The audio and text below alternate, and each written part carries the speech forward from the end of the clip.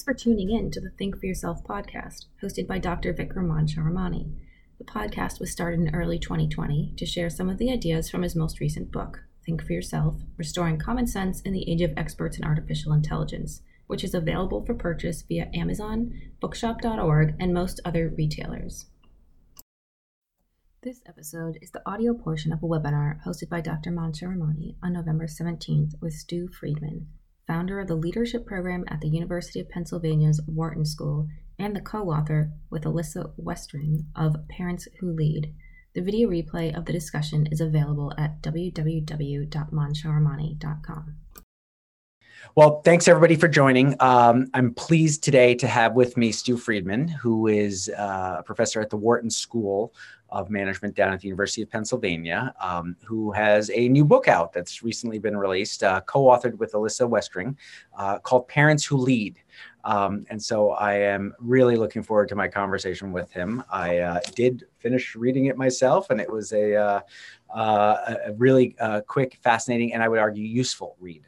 So in that sense, it's something I highly recommend. But let me take a second to do my formal advertising that takes place every webinar. So last week I had Rebecca Lissner, a professor from the U.S. Naval War College, talk to us about geopolitics and foreign affairs in a Biden administration. Very timely conversation about her new book called An Open World. And so a lot of positive feedback there, especially since the webinar, as the replay has made its way around through different networks.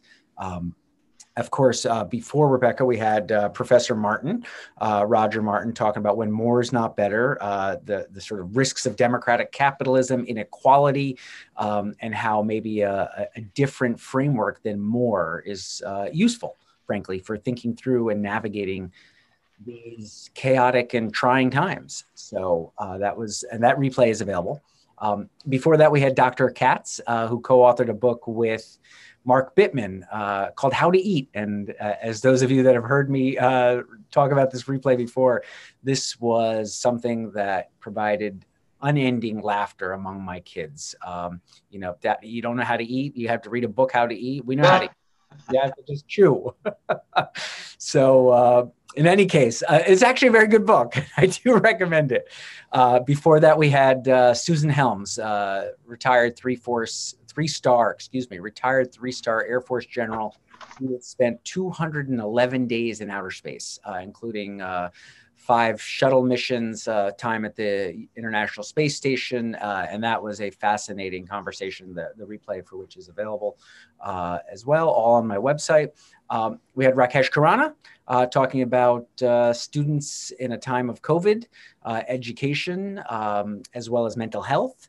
And that replay is also available. That's had a lot of parents looking at it saying, hey, how should I think about my kids during a time of a pandemic at college? And then we began this fall series, at least, with Annie Duke, a professional poker player, someone who actually has taught at Wharton too, and talks about decision-making and how she navigated a lot of uncertainty, not only in her life, but professionally. And then, of course, her recent workbook that was released called How to Decide. So, and then finally, of course, for $19.95, actually, it's not $19.95. It's a little bit more. I think it's $21.95 on Amazon. You can get my book, which was released this summer, called Think for Yourself, and would love any feedback any of you have for that. So with that said, let me turn off the screen sharing here and stop share. And here we go. So with that background, Stu, thanks for joining me. Thrilled to have you. Great to be here, Vikram. Thanks for inviting me. So before we get into the book, I always find it fascinating, and I think some of the attendees, as well as those that listen to the replays, always are fascinated by the background of the person I'm talking with. So how did you get into this leadership game? So I'm sort of curious. Well, I started out interested in leadership development. My PhD at the University of Michigan in the early 80s was about how do large companies select and develop their top executives. So I did a study of half the Fortune 500, talked to the heads of HR in those companies and systematically mapped how the largest companies were cultivating their leadership talent. I had started out as a psychology major and a literature minor, and was pursuing clinical psychology, and then found organizational psychology, and that's how I ended up in. Well, it's a little bit of a longer story. I followed my wife actually to get to the University of Michigan. If you're interested, there's some detail there that might be of interest. But I spent the 80s really interested in how you grow leadership capacity, because I discovered a lot of really interesting things about what corporate America was waking up to in the 80s as leadership development became a thing. Like today, most people understand that that's, it's de rigueur. It's established as something that one ought to do to grow yourself as a leader and to believe that that's possible. But, 30, 40 years ago, that was not normative. So I was just really interested in that and helping people to grow personally and to help organizations create environments in which they could grow as well. That's okay. That's a short version. That's interesting. So some of the consulting and advisory work I do, I'm not a psychologist, not trained as one. I've read a little bit, but don't know it. But I do find some of the consulting and advisory work is the equivalent of having your CEO lay on a couch and talk to them about their decision making and sort of the sort of psychology aspects of some of their fears, hopes, dreams, etc. for their businesses. But you hinted at, you chased, my word, chased. Followed, went with your wife. Yes. So let me let you put your words in it. All right. Well, I had discovered that I was really interested in teaching when I was in a master's program in counseling psychology in upstate New York, and in the second year of that program, they gave me an opportunity to teach the intro psych class, a section of that, and that was over 40 years ago now, and I just thought, wow, this is so much fun. I got to do this. I want to be a college professor. How do I do that? Well, I need to get a PhD. How do I do that? Well, I pursued that, and I was at the time thinking, well, I had worked in counseling psychology. I'd worked in a psychiatric hospital in Vermont for a number of years, and I was thinking of pursuing either that or other areas of psychology as I started to look into graduate programs. So I was applying to all different kinds of programs: social psychology, organizational psychology, which was emerging as an important subfield at that time, and clinical psychology. And at one of the clinical psychology graduate interviews for an elite program on the East Coast, they had a group of finalists, 10 of us, spend a Saturday, just doing all these touchy-feely exercises that I now have, some versions of that I do with my own students to assess us. It was an assessment day. And one of the other candidates was somebody who I just, was knocked over by as soon as I entered the room, and I saw her, and I really couldn't focus on very much other than her during that day. And I didn't get into that graduate program. Neither did she, but we met and we talked on the train ride home together, which were both going to Manhattan. It wasn't long after that. I had gotten accepted at the University of Chicago with a full ride in their social and organizational psychology program. She was going to the Michigan Clinical Psychology program, which was the premier program in her field. But we corresponded. We wrote letters. Old school. I want to this is 1980, and then we got together in June of that year. A couple of weeks after that, she was coming with me to the University of Chicago for the summer because I had a job there before things got rolling with classes. A couple of weeks after that, we got engaged, and a couple of weeks after that, I transferred to Michigan because she wasn't coming to Chicago, so I had to go to Michigan. And it turned out to be a momentous and wonderful experience for me to be in the graduate program there. And I often tell this story to students who have any interest in this. I've probably given you way too much detail on this, Vikram, more than your listeners are probably interested in. So I apologize for that. But you did ask. That's okay. Yeah. It's important because of what I learned, especially looking back at how it was crucial for me to um, follow my heart and to do what I really wanted to be doing with my life. And there have been a number of other episodes like that, like when I first became a father and how that changed how I thought about my career. That the lesson in this, if there is one, is that when you try to align what you do in your life with what matters most to you in your life, things work out better than if you don't do that. Yeah. And that's kind of at the heart of what I teach in the approach to leadership that I have been pursuing for many years now. Yeah, interesting. Well, it's funny. There's a lot of overlaps even with my own personal experience. I ended up Yeah. coming to Boston because at the time, my girlfriend, now my wife, decided to go to law school up here. And so I ended up getting a job up here, and then we tag teamed. And so where would I go to grad school? Well, as a lawyer, she had passed the Mass bar and was practicing in Massachusetts. So, all right, well, let me look at grad schools in Boston, and there's MIT. And so that's sort of similar. There's a little bit of an overlap there in terms of similar logic.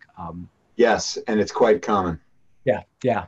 So was the Michigan relationship, the fact that you were in Michigan, is that what took you to Ford? I know you did a lot of work with Ford. Well, ultimately, no. One of my mentors there was Noel Tichy, who in the mid '80s, he was really the first organizational psychologist, organization theorist to spend time working on leadership development on the inside, taking a leave to do that. And he did that with Jack Welch at GE in the mid '80s. Okay. And then, 10 years or so later, when Ford was looking to do something similar, he connected me with them. I had not my own independent relationship with them, but Noel was working with them, and when they were wanting to reinvent leadership development and change a number of other aspects of the company with Jack Nasser, who was the incoming CEO. This was early February 1999. He hired 30 of us at the senior executive level from outside the industry, all different kinds of places we were coming from. A strange new brew to try to infuse fresh blood at the top of the organization to help drive change in the culture. So that's how I got there. Interesting. Well, for those that don't know, Stu ran was it the Total Leadership Program or the Leadership Development Program there? Or I was the senior executive responsible for leadership development worldwide for Ford Motor Company for a few years. Yeah, interesting. So talk a little bit for those, before we talk about parenting, the other book that I knew you for, it was the Total Leadership book, and sort of the logic of thinking broader, if you will, lines a little bit with my whole idea of being a generalist, thinking bigger, broader, wider, zooming out, seeing it from more than just the narrow sliver that you're focused on, so to say. But maybe just describe Total Leadership and what you sort of espoused by that, or sort of what you well, thank you for asking about that. So I'll just cycle back with a bit more history because it helps to explain how this whole thing emerged.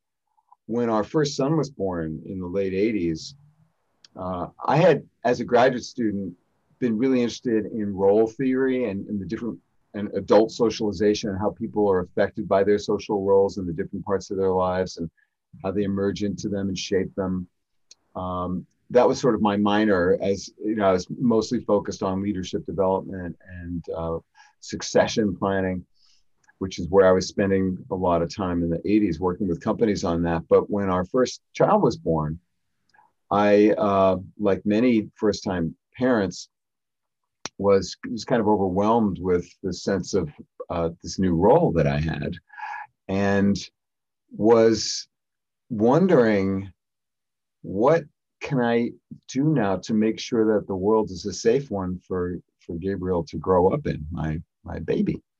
Which was a question I hadn't really thought through until I met him for the first time. Which, in retrospect, I was a complete idiot. I knew nothing and was just, once again, following my heart as I thought, okay, I'm just filled up with the sense of I need to care for him. That's my job now in life. But I didn't really know how to do that. I had models. So I talked to my parents about this. I talked to everyone I knew. Every conversation was, what do I do now to make sure that the world is a safe one for him to grow up in? And when I got back to my Wharton classroom, some short time after that, I guess it was about a week or so, that I took off and came back, and I had a class prepared that day on motivation. And I said, folks, we're going to just set that topic aside because there's something else I have to talk to you about. This was in the core organizational behavior class in the MBA program at Wharton, October 1987, just after Black Monday. Big market crash. And I asked them the question, what are you going to do as future business leaders to develop the next generation? Full stop, not of talent, but of people in your organization. And I just started ranting on this topic and with unprepared. Mm-hmm. I just, because I couldn't not talk about it. Mm-hmm.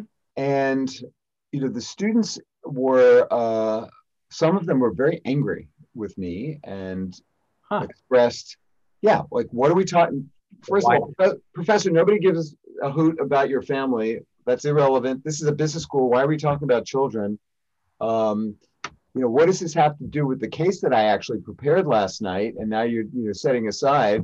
There was all that and more. But then there were other people, men and women, who were quite interested in the topic and were leaning forward and were like, I'm so glad somebody's brought this up.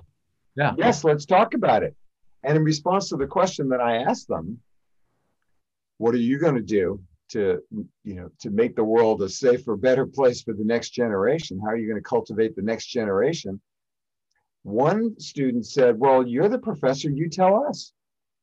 And of course, I was just asking the question, which is what I have made a living doing for these last 40 years, is just asking, annoying questions of people.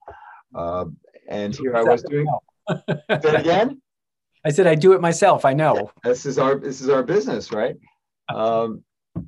Well, that led me to change my career. I started to think, well, I've got the skills, the tools to do research in this area. I could find something out that might be useful to people. So I created the Work-Life Integration Project at the Wharton School in 1991. The same year I founded our leadership program, where we were generating new practical knowledge about how people grow as leaders. We were teaching that in the core for the first time, the core curriculum. And the Work-Life Integration Project, we went out into the field. We did survey research, large-scale surveys, and I've written books and articles about what we found there. But we also went into the field to find out, how is it that people at different levels in organizations integrate the different parts of their lives in a way that works for all the different parts? Who's doing that well? How do they do it? So we gathered consultants, academics, people in government, and of course, people in organizations who were in the vanguard at the time in doing this work. And we developed a set of ideas and principles based on what we were finding in our research. And what we found is that people who are good at this, they do three basic things. They know their values. They know what's important. Mm-hmm.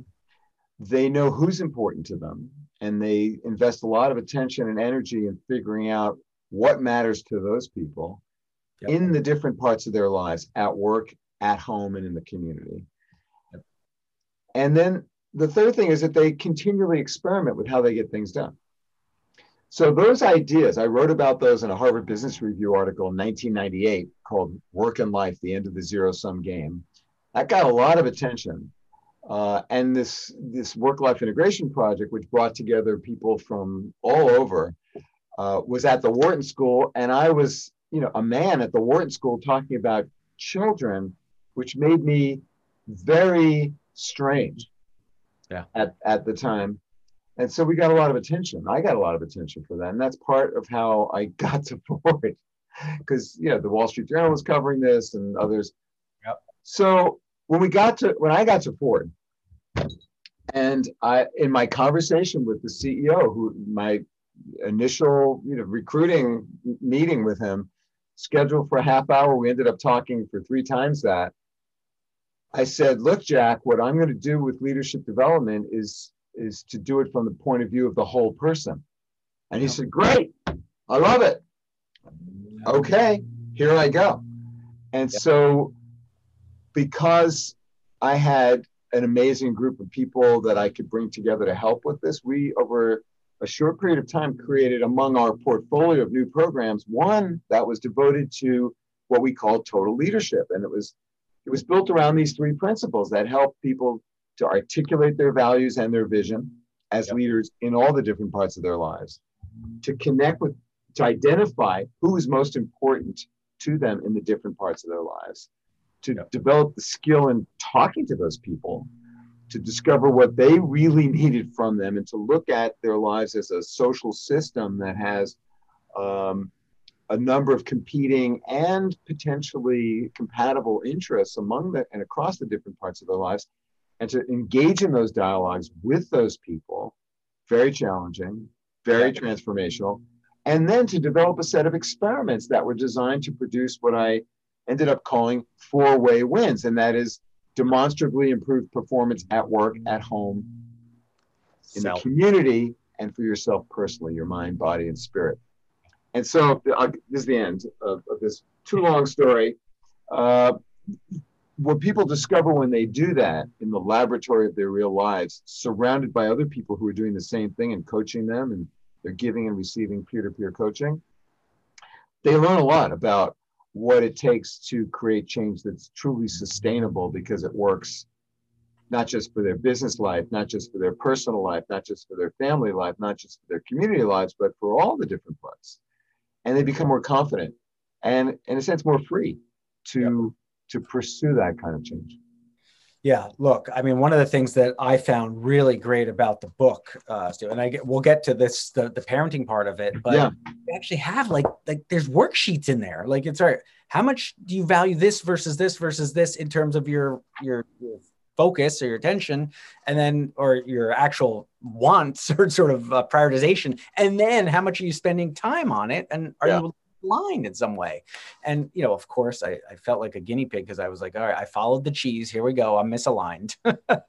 Well, that's universal. And that exercise, taking the 4-way view, where you look at what's important, you take 100 points and allocate those to the 4 different domains of work, home, community, and self, and then you take another 100 points and allocate them according to where your attention is in the different domains, and then how satisfied you are in the different parts of your life, a simple 1 to 10 rating, and how well you're performing in those different domains. And you, like everyone else, Vikram, realizes there's some disconnects here. Yeah. What does this tell me about what I might do differently or think about differently? And I do that exercise whether I'm speaking in front of 2,000 people in a big auditorium, or 6 people on a top executive team, and everything in between, because that exercise and the conversation that it stimulates helps people to realize, there are some things I can do. And that then opens up their interest. There's the exercise. Yes. Show it in case I realize this is unconventional as a way to show it, but why not? That's it. It's really simple. It takes 2 minutes, and it opens your mind to thinking differently. But to your point about, feeling like a guinea pig, when I do this, with multiple people, even if it's like a lot of people in the same room, what I hear every single time, and I've now done this hundreds of times and all over the world, there's always people, the primary response to that is, wow, I thought it was just me. Yeah. I thought I was just incompetent or afraid or, too anxious or guilt-ridden or just, a failure. Yeah. And when you hear everyone else in the room saying, yeah, I'm struggling with this too, that in itself is a very important sort of intervention, if you will. Sure. No, it's very powerful. I agree. I mean, part of it is I understood sort of the logic of where you were going with it. And then I still went there and I was like, oh my God, I'm still there. But you raised something earlier about the sort of work-life integration, which reminded me of a story. I spent some time on Wall Street after my undergrad days, and balance in work life is not something that happens there generally, or at least not from the version that I witnessed. And I remember years later, one of my students went there and he was working at Goldman Sachs, superstar, rising quickly. He calls me up one day and he says, Vikram, I'm moving on. I've decided to leave. And I was like, oh, was it the work-life balance? And he said, no, you just don't get us millennials, do you? I was like, okay, of course not. Yes, we know that, but what else are you going to tell me that's useful? I know I don't understand millennials. He said, we're not looking for work-life balance. I'm looking for work-life integration. I want to do something I believe in. I want my values to be expressed in work, at home, and in my life. And, I realized it was framed in that student's eyes as a millennial, non-millennial thing, but I think it's actually true for all of us, that we all would do better when there's that alignment.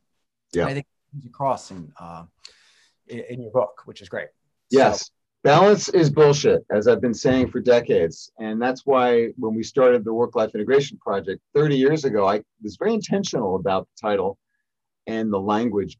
And now, what you heard your students say, that has become, much more a part of the vernacular. It's one of the slogs that I've been pushing through and, in trying to change how people think about the relationship between work and the rest of life. And that's your observation. That anecdotal observation is certainly a major trend in how not just young people are thinking, but how people throughout society are thinking. And that's been rapidly accelerated by the pandemic. Oh yeah. It's interesting. I want to come back to the pandemic, but before we do that, one of the things that I do think is interesting, and you comment on, you have a very strong wording, which I underlined and I love, Stu. So often the reaction I hear from other families that I've talked to, other couples, my wife and I also feel the same way, which is, Stu, this is all nice and dandy. It's kind of an ideal world you're presenting, but I don't have enough time. Right. I don't have time. I need to spend X number of hours with my kids. I need to spend X number of hours at work. I have no time for myself. The workout goes out the window. And if you think I'm going to go spend some time volunteering when I'm behind in these three aspects of my life, you're fooling yourself. It's an ideal statement, but it doesn't work for me. Okay. Exactly. So I'm just going to read one thing from your book, which I underlined. Let's see, I'm still diligent. What did I say about that issue, Vikram? Well, you describe it as the wearisome premise that our problems are simply all about a lack of time. I think it captures. It's very wearisome because I hear it everywhere. I'm so tired of hearing that, but of course it's the natural response that everyone has. Like, I don't have time for this stuff. Stop it. This all sounds great in your academic, hoo-ha, but get real. And I'm all about the practical. I always have been, and the evidence that we have, I didn't just make this stuff up. Yep. We've been studying it for years and have a lot of data on what happens when people take this approach. They discover that time isn't the great barrier to finding greater harmony among the different parts of life. It has much more to do with finding freedom. To make choices that are aligned with what you care about and with what the people around you care about. And that's why the leadership element of this approach is absolutely essential and central and crucial, and how this model, what we discovered at Ford in putting this together was that the tools, the ideas, the mindset that's required to integrate the different parts of life for mutual gain are the same ones that we need to grow leadership with. Yeah. Know your values and your vision, know your people, what they care about, see the world from their point of view, not yours only, and then keep trying to do things that are good for them and for you. Align, your interests with theirs. and experiment with that constantly and let them know that you're trying to do that.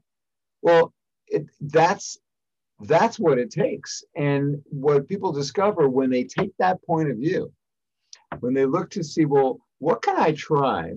What small step can I take that's going to be good for my kids and my clients and my students, and it's going to serve other people beyond us in a way that makes me feel good and keeps me sane and healthy. What can I try? When you think in those terms, you open up possibilities that are not restricted by how much time you have, because often there are ways to make small changes that can have ripple effects. Yep. And if you look, I mean, one of the most common kinds of experiments that people start to do when they realize, oh wow, I'm not taking care of myself, and when I talk to my spouse and my kids about that, they're worried about my physical health and my mental health, and they want me to take care of myself so that I'm around to see their future and help to provide for it. I better do something. Well, okay, so your example that the workout goes out the window. What if your family, not to mention your colleagues and your clients, saw you're working out, or at least you saw how they saw you're taking time to maybe just walk around your neighborhood, how that was going to be a win for them. Yeah. How you were doing this for them and for you. Yeah. And mothers understand this better than fathers do. Is the evidence is clear on this. But fathers are waking up to that, especially millennials, that you need to take care of yourself in order to take care of other people. Sure. And once you start to think, well, okay, let me try for a couple of weeks doing this and see how, if I show up better as a father as a result of my working out a little bit more. And if that's true, well, then my kids, they may want me to do more working out, and same for my spouse. Yep. Now, it doesn't always work out that way, but that's the shift in mindset, is to think, okay, I'm leading change here and I'm doing this for them as well as for me. And that frees you up to try things that get you beyond guilt, beyond fear of pissing other people off, and allows you to try things that might otherwise, if you're just looking at the clock, you just don't you don't see the possibilities. Yeah, no, I got a great example I'll share with you here as an anecdote. We're 4 years ago, 2017, I ran the Boston Marathon, and I'm not a runner too. I did it as a charity event, so engaging community. My family got behind me, helped me raise some money too. Clients found it interesting. And so I had a better relationship with some of my clients. I didn't know some of them had run marathons, and so they were, this was my experience. What was your experience? And so it was truly a great example of the win-win-win, all around. Well, there's a great example that's similar to that in the book, of the couple that has a child who has special physical needs. And it was he had a rare disease, their child. And the mom, so there's lots of stories, as you know, in the book, of people who were in our lab, where we went through all these practical tools, and they did them, and we studied them very carefully.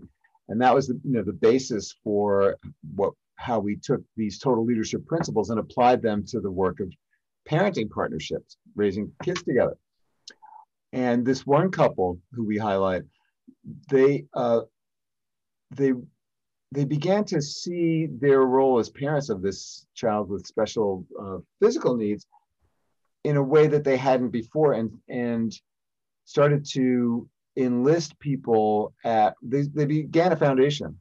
They began to raise funds for research on this illness, and especially the mother, she brought that into her workplace, and in a way that was kind of unplanned, but is another, just like you discovered like other ways in which people wanted to support you as a result of you doing something that you just thought was a good idea for a couple of different reasons. Her boss started to see her as having greater, promotion potential in her firm because of the leadership she was demonstrating in taking this initiative to raise funds for this disease that her child suffers with. So she didn't design it for that, but this is the kind of thing that happens all the time when you step back for a moment and say to yourself, all right, what do I really care about? What are my core values? Where have I come from? What's happened to me in my life that has made me the person who I am and the things that I most believe in? What's the future? What's the better tomorrow that I'm trying to create with my short time here on earth? Who really matters to me? What do they really care about? Let me actually talk to them so I discover what they really care about, not what I think they care about, which is an important skill that you can never be too practiced and good at. And then what can I do to try to align that, to solve that puzzle? Mm-hmm. And it's enlivening, it's ennobling, it's exciting, and it's fun. It doesn't always work, but you feel more supported, you feel more optimistic, you have a clearer eye on something that you can see as a ray of light, a ray of hope, and bring others along with you. And you discover things about yourself that you just didn't know before. So I hear from everyone, I don't have time for this. Yep. Or this only works for people, who have, certain kind of resources or, gifts that they were born with. And of course, it's better if you were born, with all the access to, to society's riches, or you have, special gifts or talents. But it was in response to this criticism that I would get from everybody. Like, yeah, that's a great idea, Stu. I love your course, but come on, in the real world. Exactly. Yeah. So I went and began a study. My second book for Harvard Business Press was a set of case studies. 6 I chose, 3 men, 3 women from different industries, gleaned from hundreds that I'd done and I had students working on for a long time, to illustrate how people of great impact on the world, and these included in this set were Bruce Springsteen, Michelle Obama, Sheryl Sandberg, and some others that you may not have heard of, to show how they illustrated these principles of being real, knowing what really matters, being whole, knowing who matters in the different parts of your life, and being innovative, experimenting continually with how you get things done. How they embodied those principles in their lives, how they learned them, the skills to enact those principles in a way that enriched their careers, made them stronger, made them more confident, made them better able to deal with, the slings and arrows of outrageous fortune, which we all suffer. So that what I tried to demonstrate in that second book, in response to the question, come on, I don't have time for this stuff, is that you actually have a greater likelihood of professional success if you invest in the whole person. Contrary to the common mythology of you have to sacrifice everything to be successful in your business. Yeah. It's just not true. Even though there are notable examples, especially in our culture, of people who sacrifice everything. Yep.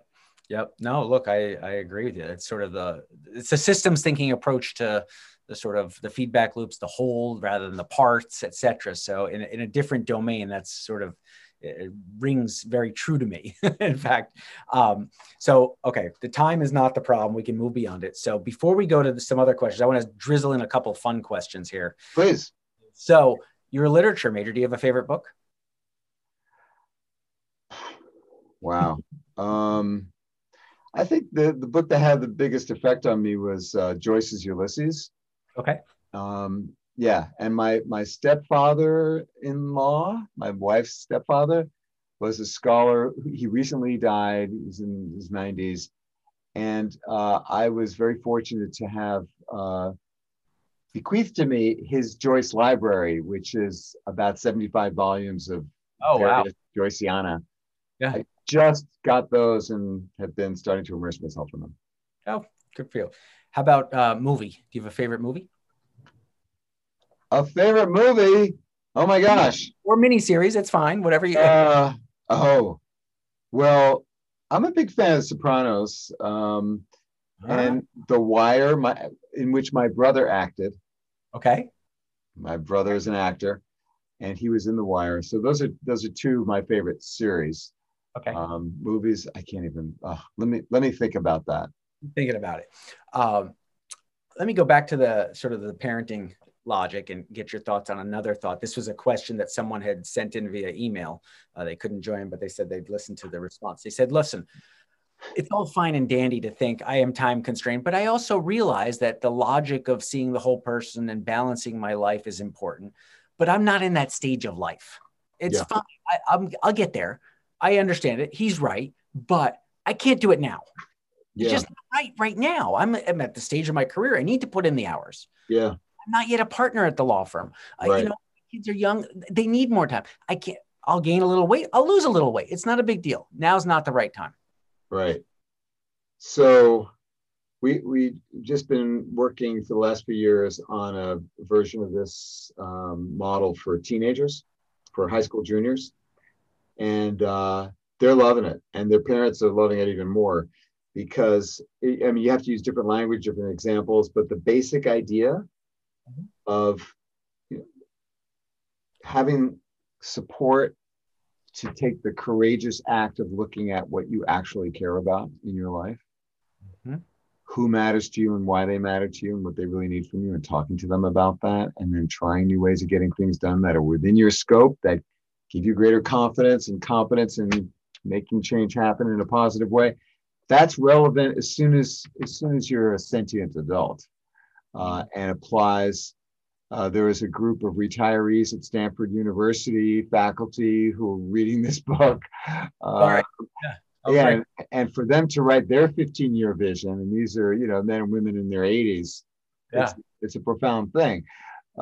So my experience is that the way this model works is that it really is applicable to any life stage. Of course, the issues play out differently. And when I speak about these issues in Brazil, the questions and the issues are different than when I'm in Israel or in Paris or in, Tokyo. But everybody's facing these issues in some way or another. And it's, what makes it so much fun for me and my team is that, it's every case is different. Every situation is different because, of course, each one of us is in a different set of roles in a different social system. And how we cultivate leadership capacity in ourselves and the people around us to be able to make the world a little bit better, a little more harmonious and peaceful. That is something that is a universal quest. And what we've done here is just to build language and a programmatic approach that is very much of the moment. Although I think none of the ideas are really new. Yeah. So it's interesting. Another question that came in, which I think is related to this topic, which is, Stu, listen, I understand myself. I understand I need to take care of myself. I understand my kids and family. I get that. And I understand my career. I get that. These are all relating to me. My community, it's nice, etc. And maybe that affects me insofar as it helps me, but then I would just categorize that as self-fulfillment, like I'm doing me. So is there some sort of long arc of history, some of these social cycles that come into play in thinking about whether community matters? So I just personally finished reading Robert Putnam's new book, Upswing, which talks about the I culture of the late 1800s, sort of the Gilded Age, going to the we culture, very community focused, for the next 60 years, right until 1960, in the mid 60s. And then it turns back to an I culture from the 60s to the present, and we're back in our second Gilded Age.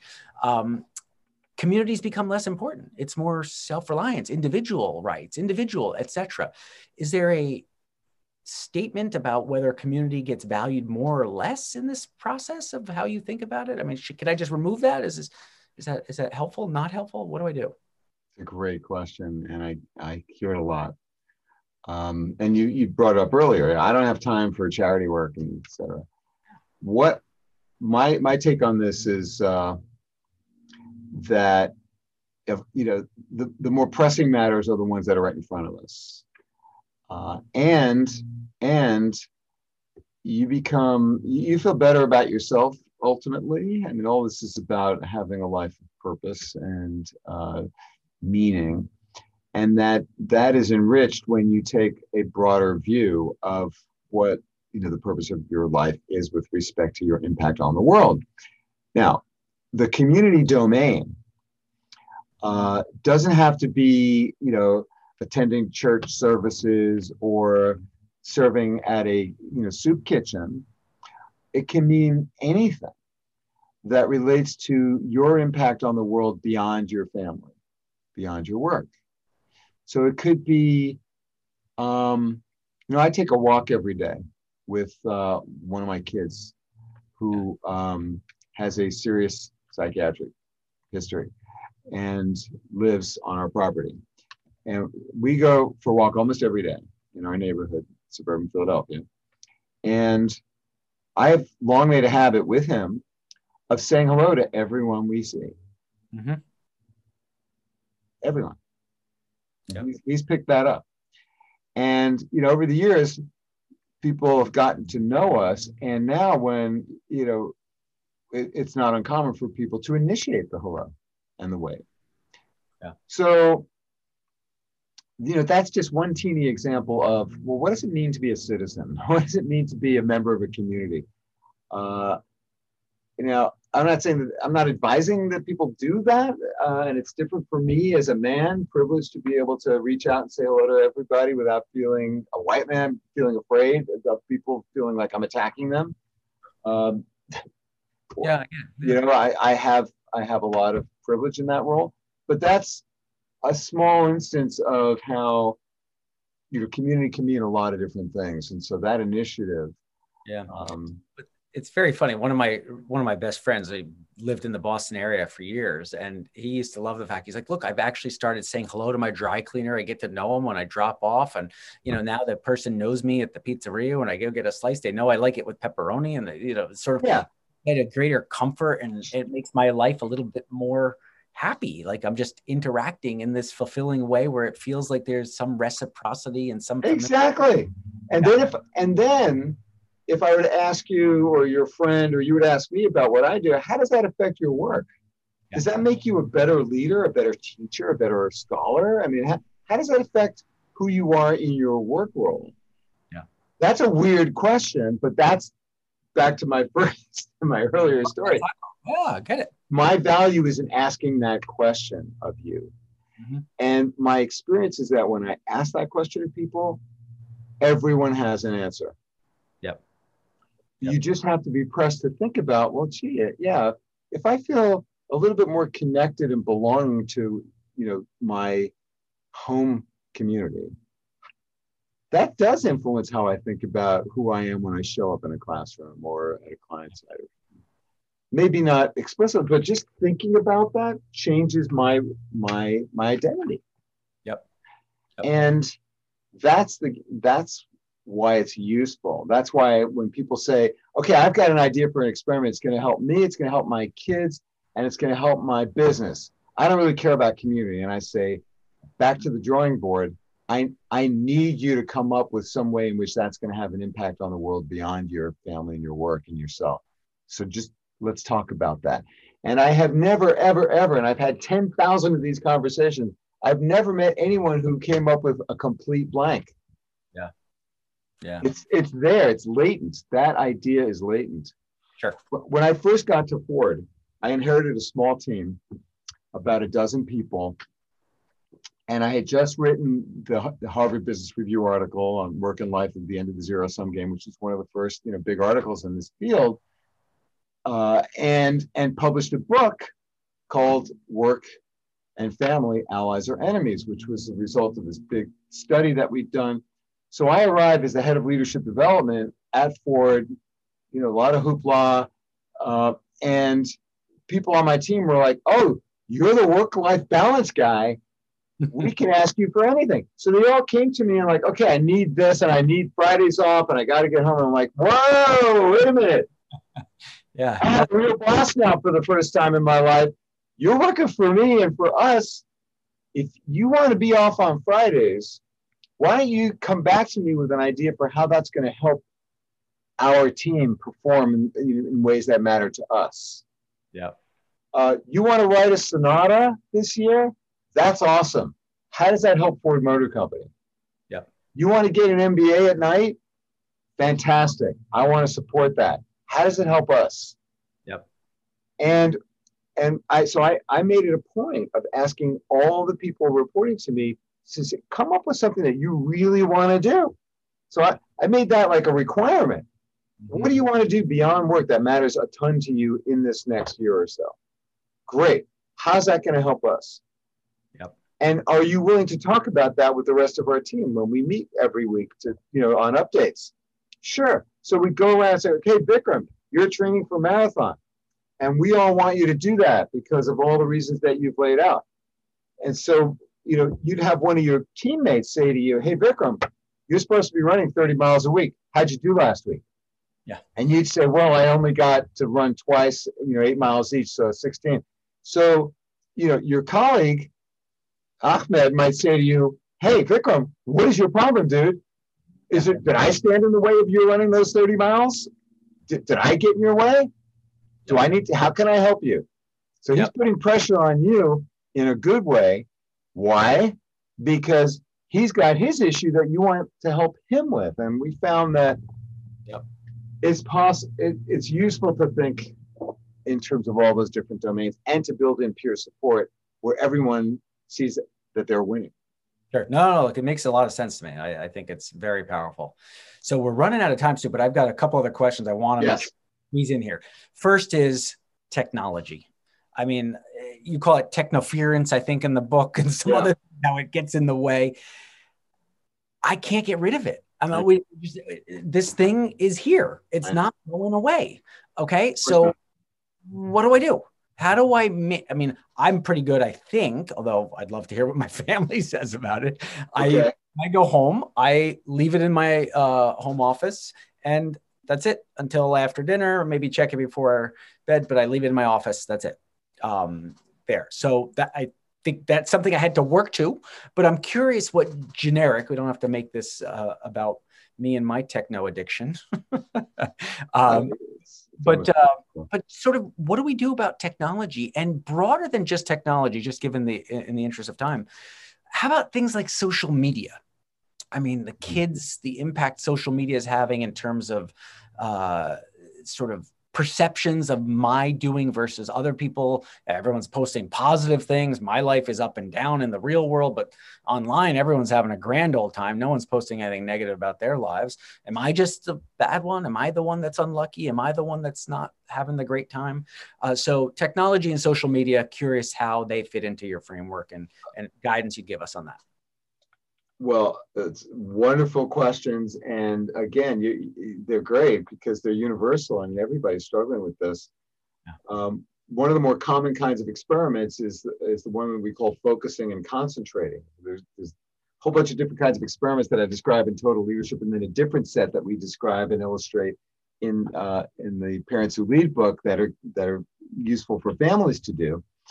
But one of the common ones is just negotiating agreements that you try out on when you access technology and when you don't, creating some boundaries around that. And just, small, simple things like, okay, we're not going to have our phones on the dinner table. For many people, that's a radical shift. Let's just try that a couple nights a week, or, once, in a week, and see the impact that it has. Yep. And so, it's useful to not just try that without first understanding, well, what's important to you? Why does this matter to you? What do you need this for? How does this help you?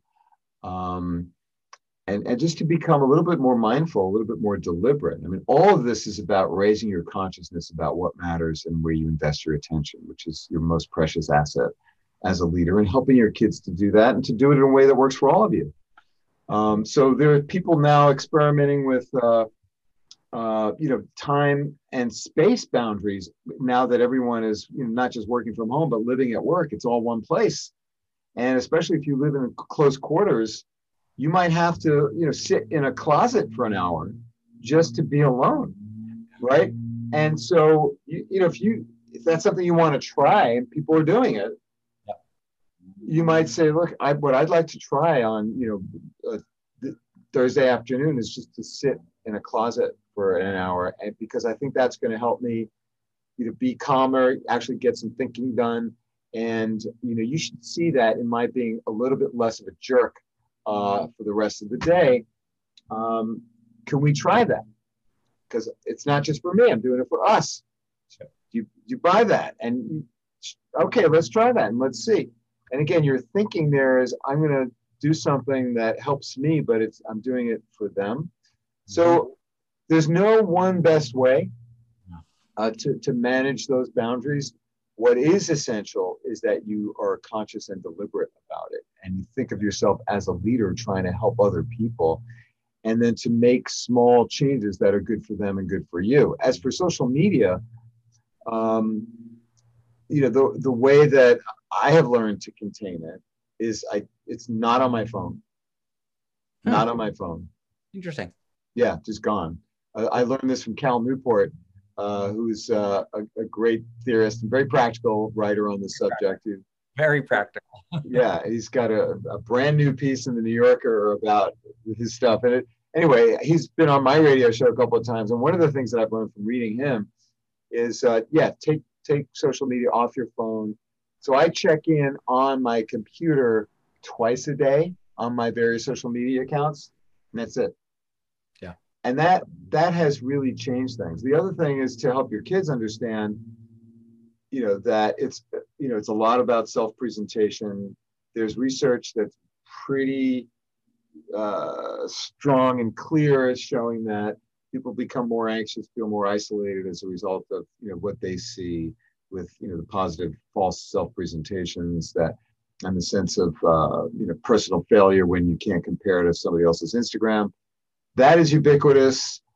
I foresee in the years to come, nobody can predict really, but the backlash against what social media has done to our world, to our societies, is growing so strong that I think we're going to see like a new phase that changes and disrupts the invasion of social media in our lives. At least I hope so. Yeah, it's interesting. I hope so too. I've definitely sensed a lot of the anxiety, even in students that I teach, and generally, it's unfortunate. But what we're seeing in the pandemic with people, I hear from a lot of clients and students, people, especially those who have teenagers at home, people saying to me all the time, I've gotten to know my kids and they're pretty cool. Yeah. Like, okay, that's great, Joe. I'm so glad you know your children now. But I try not to be facetious and snarky and judgmental. Can't help it actually, but I try not to be. Yeah. And of course I'm guilty of the same thing. It's easy to fall into that. But what we are discovering is the value of quality time. Yep. Which is real. And I've done some research on this. Quality matters. Not more than quantity, of course, counts too. But if you're present and you're paying attention and you're spending time together, you realize there's a lot of value in that, and you try to make more time for it because it's so enriching. Yeah. So did I answer your question about that? Yeah, you did.